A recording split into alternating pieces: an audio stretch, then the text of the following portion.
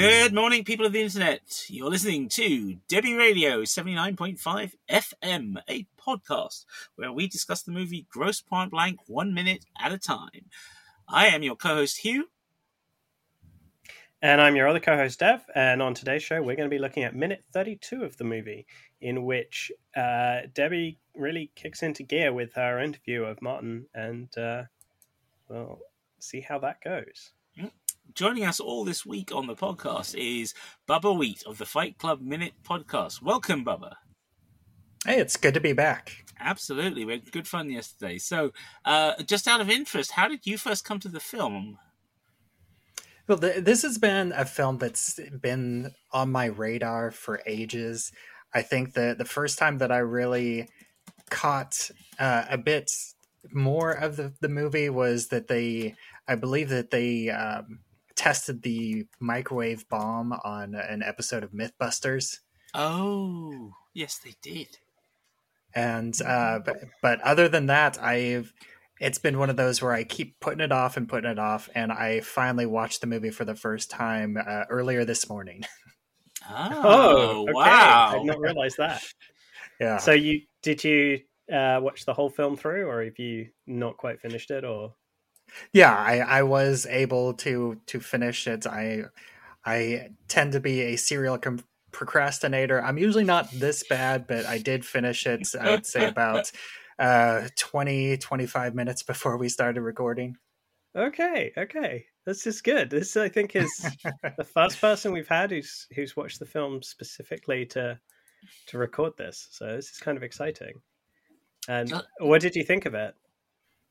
I really enjoyed it. I thought it was funny because my wife thought that this was like a prequel to, I believe the movie's War Inc., where John Cusack plays a very similar character with Hilary Duff as his daughter.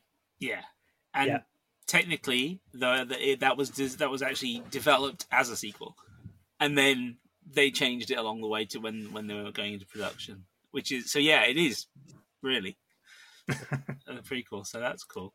Have you seen anything by George Armitage, directed by George Armitage before? Or? That I don't know. I would have to look at his filmography. Yeah, the main one. The name doesn't sound familiar to me. Yeah, well, he hasn't done that many, but he's had quite a long career that goes right back to the 70s. But the film he was most known for is the one he did before this, which was called Miami Blues, with Alec Baldwin and Fred Ward. Which is an adaptation. No, I haven't seen that. Yeah, it's a really decent adaptation of a Florida-based comedy crime novel, hardboiled novel, and it does real justice to it. Hank Mosley, the cop character in the books, is played by Fred Ward, and there's the tonal balance that Armitage brings to Grosse Pointe Blank is exactly what he kind of he developed on Miami Blues. So it's kind of an interesting film to go and watch if you've seen Grosse Pointe Blank. Because it suddenly becomes quite clear it's definitely the same guy. Yeah, I did go back and watch that the other day. I hadn't seen it previously. Okay, it does not hold up nearly as well. I feel no, I agree. The tone. You're right. He's definitely refining it, and it's not quite there. I think in Miami Blues, but you can see where it's coming from. You can see how this came from that film. Yeah. Absolutely. I mean, I think it's interesting that there's a thing happening at that time in the water in terms of not just a whole wave of crime novels being written and hardball fiction having a big renaissance, but it's also the fact that Hollywood is still trying to figure out how to adapt them properly. And there's various experiments in the 80s. Some work, some don't. And I think one of the prime mistakes most of them make is. Because they want to save money and film in LA, they will take them out of cities that are more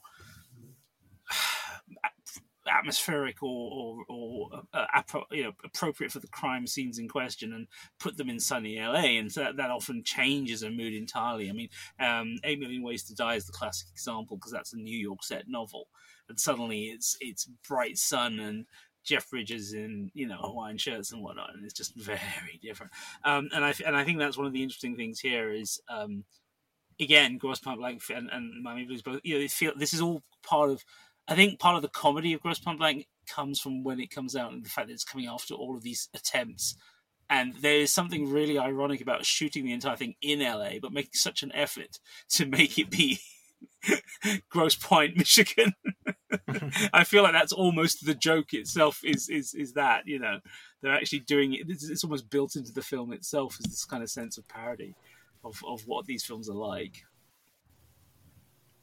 Yeah, and it is noticeable when you think about it in terms of the weather and the climate and stuff, because it is unbelievably sunny and bright blue skies all the time, apparently, in Grosse Pointe, Michigan, for this movie. Yeah, having a good summer. Yeah, for sure. Oh dear. But yes, coming back to Debbie then, and the interrogation rather than, I mean, we called it an interview last episode. I'm starting to feel like this is where it ramps up into something far more direct. I love that little monologue she does right at the start, and she just pulls the mic in to really underscore that it's a $700 prom dress. Always sticks in my head, that bit, because it's just like the bitterness is still there 10 years later. Yeah, that she is not she's not leaving anything to chance. That microphone will pick up the way she feels. And I like how, like, after that,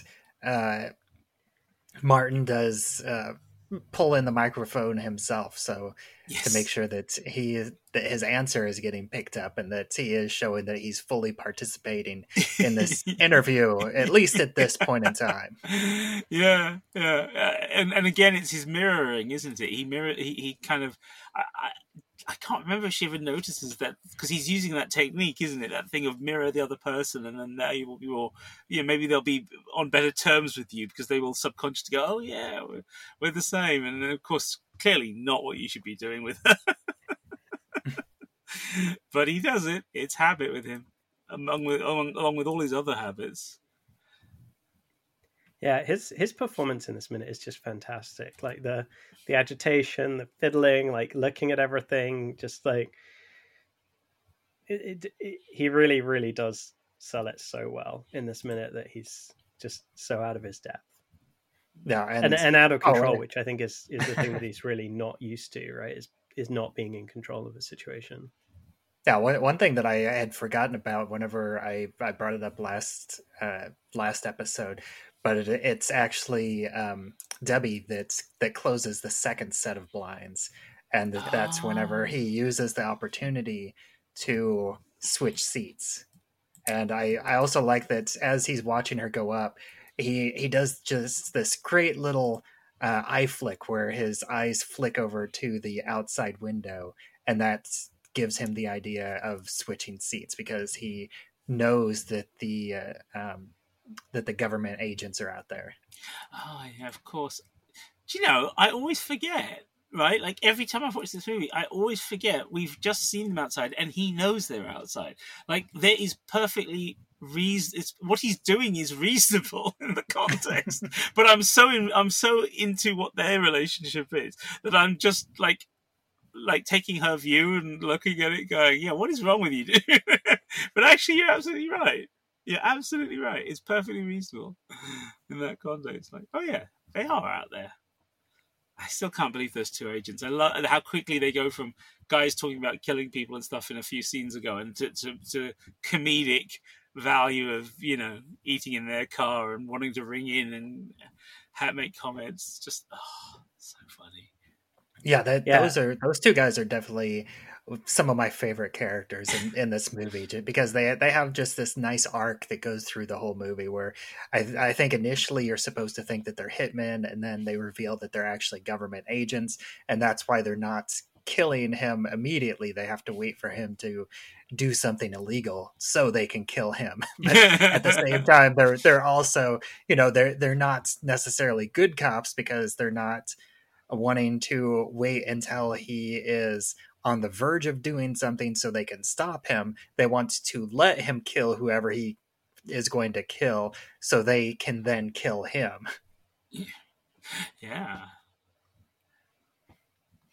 And also the fact that it's Hank Azaria as one of them, because he is always a fantastic actor. And I didn't look up the name of the other guy, but it took me a minute, but I recognized him as a fan of Buffy the Vampire Slayer. Yeah. He Mm-hmm. was Mr. Trick in the first Yep, half of that's season right. 3. that's him. Yeah. Yep, K. Todd Freeman, is it? I think so. I think that's what you said in a previous episode. Yeah.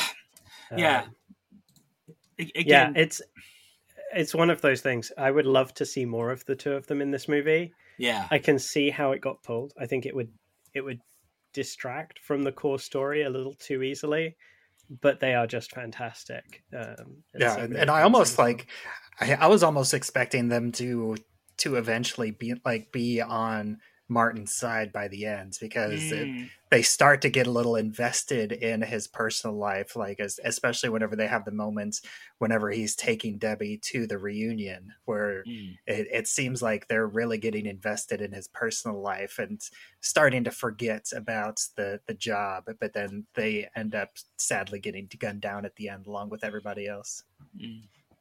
Yeah. There, have you guys seen the TV version of Fargo that Fox have been doing for the last few years? Quite a few. Seen the first season or two. Right. I So have not. okay. Season. So yeah. That's very much. It's an interesting riff on the Coen Brothers world without being precisely slavish to the Coen Brothers. But there's a couple of feds in, I think it's season 1, played by Key and Peele. And I've just realized that what they're doing is these two guys. It's only just hit me because the way they play those characters, I remember thinking it was so funny and I really enjoyed it. But it's so similar, so similar. I can't believe that they weren't riffing on the two guys here. I just can't. They must have been, because it's so similar. But yeah, no, there is something about the way Freeman and Azaria approach what, even by the time this film comes out, is a cliche of the genre, but they approach it in what feels like a reasonably fresh way.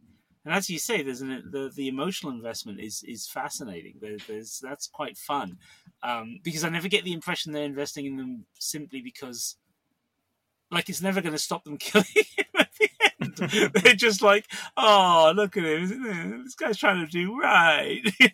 There's a kind of sort of something, he gets under the skin of their jaded, cynical attitude a little bit.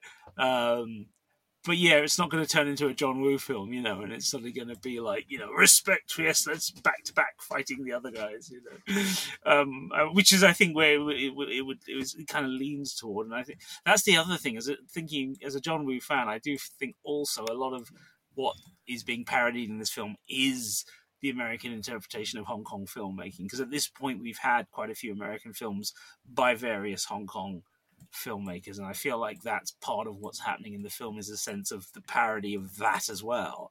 I mean, you don't bring in Benny the Jet as they do later on for without knowing that people who know who he is will get why he's there.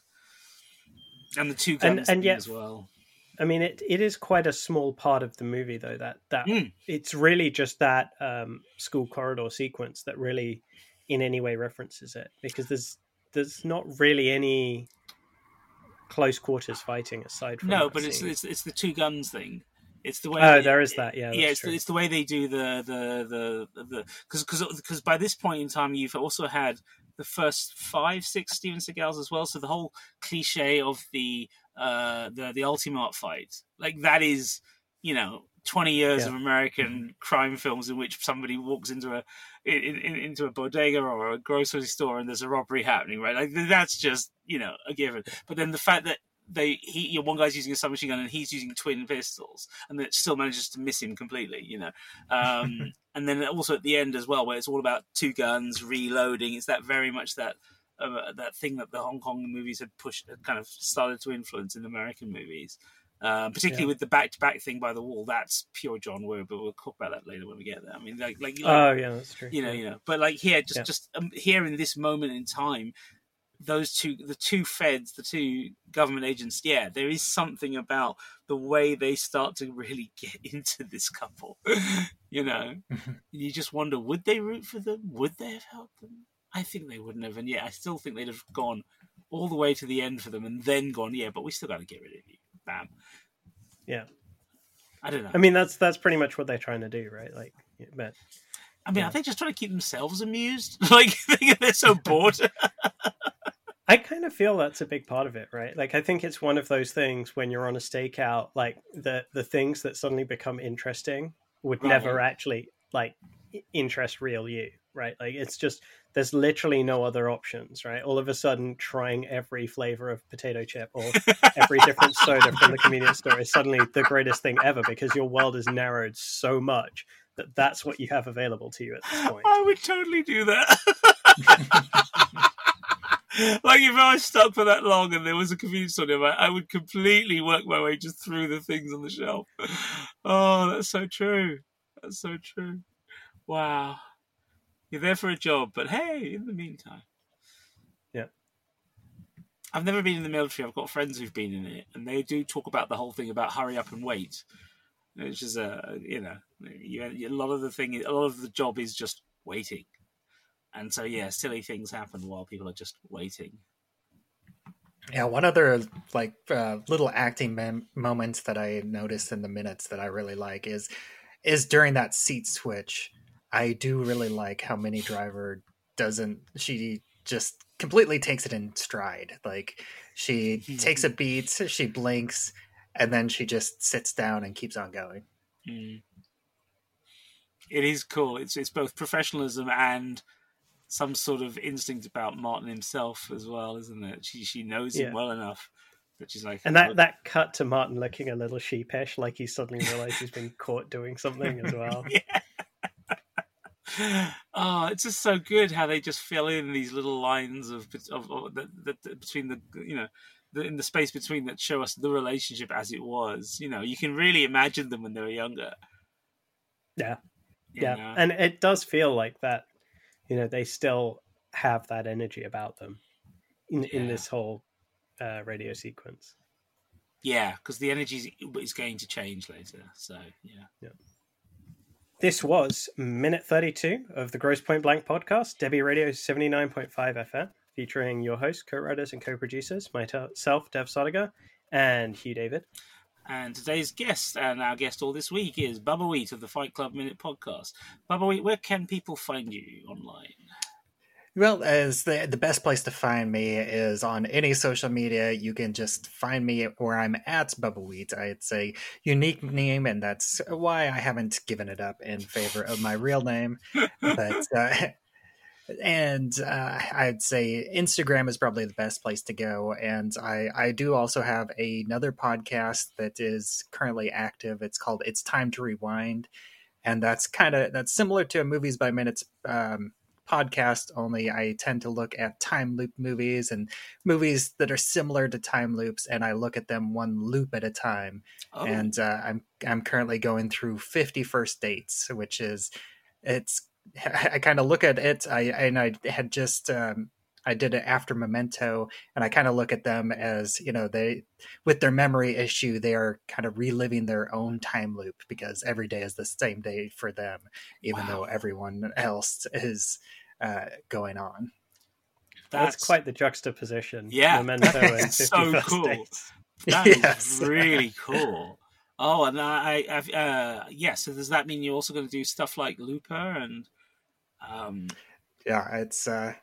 I mean, it's on my big list, but excellent. Because Looper surprised me. Well, I finally got around to watching it after a long time, and I was pleasantly surprised by the mechanic and how it decides to use the mechanic. It definitely decides to take a different approach. The other really good one, though, the one I'd seen before, which is kind of, I wouldn't say it spoiled Looper for me, but which I think is very underrated, is there's a Spanish movie called Time Crimes. I covered that one. Yeah, that's great. 5 episodes. I even have an interview with Nacho Vigilante. Oh, fantastic! Nacho's amazing. He's cool. Yeah, very, very cool. That was a fantastic conversation. I loved talking with him. Okay, I'm going to listen to that. Thank you for telling me. That sounds amazing. I've got friends who are friends of him. He's a big fan as well. But yeah, I think he's a really interesting talent. And I think Time Crimes was an amazing kind of debut. So yeah, and I think that's one of those films I really hope somebody like Vinegar Syndrome pulls out on Blu-ray and makes available, because I think there's going to be a lot of people who will discover it all over again. Mhm. Cool. Right, okay, and yes, you can find us at all good podcast players, as well as on YouTube, Twitter, or aka X, aka whatever it's called by the time you hear us, and Spotify. In all cases, our handle is at Debbie Radio, and as well as our website being debbieradio.com, and in all of those cases, it is spelt DEBI Radio. That's DEBI Radio. And if you want to talk with us, you can find us on the Facebook listeners group, which is called Debbie Radio 79.5 FM Fan Club. Sure was clear that all of this was new. Concentrating hard like a little girl, smoking for the first time.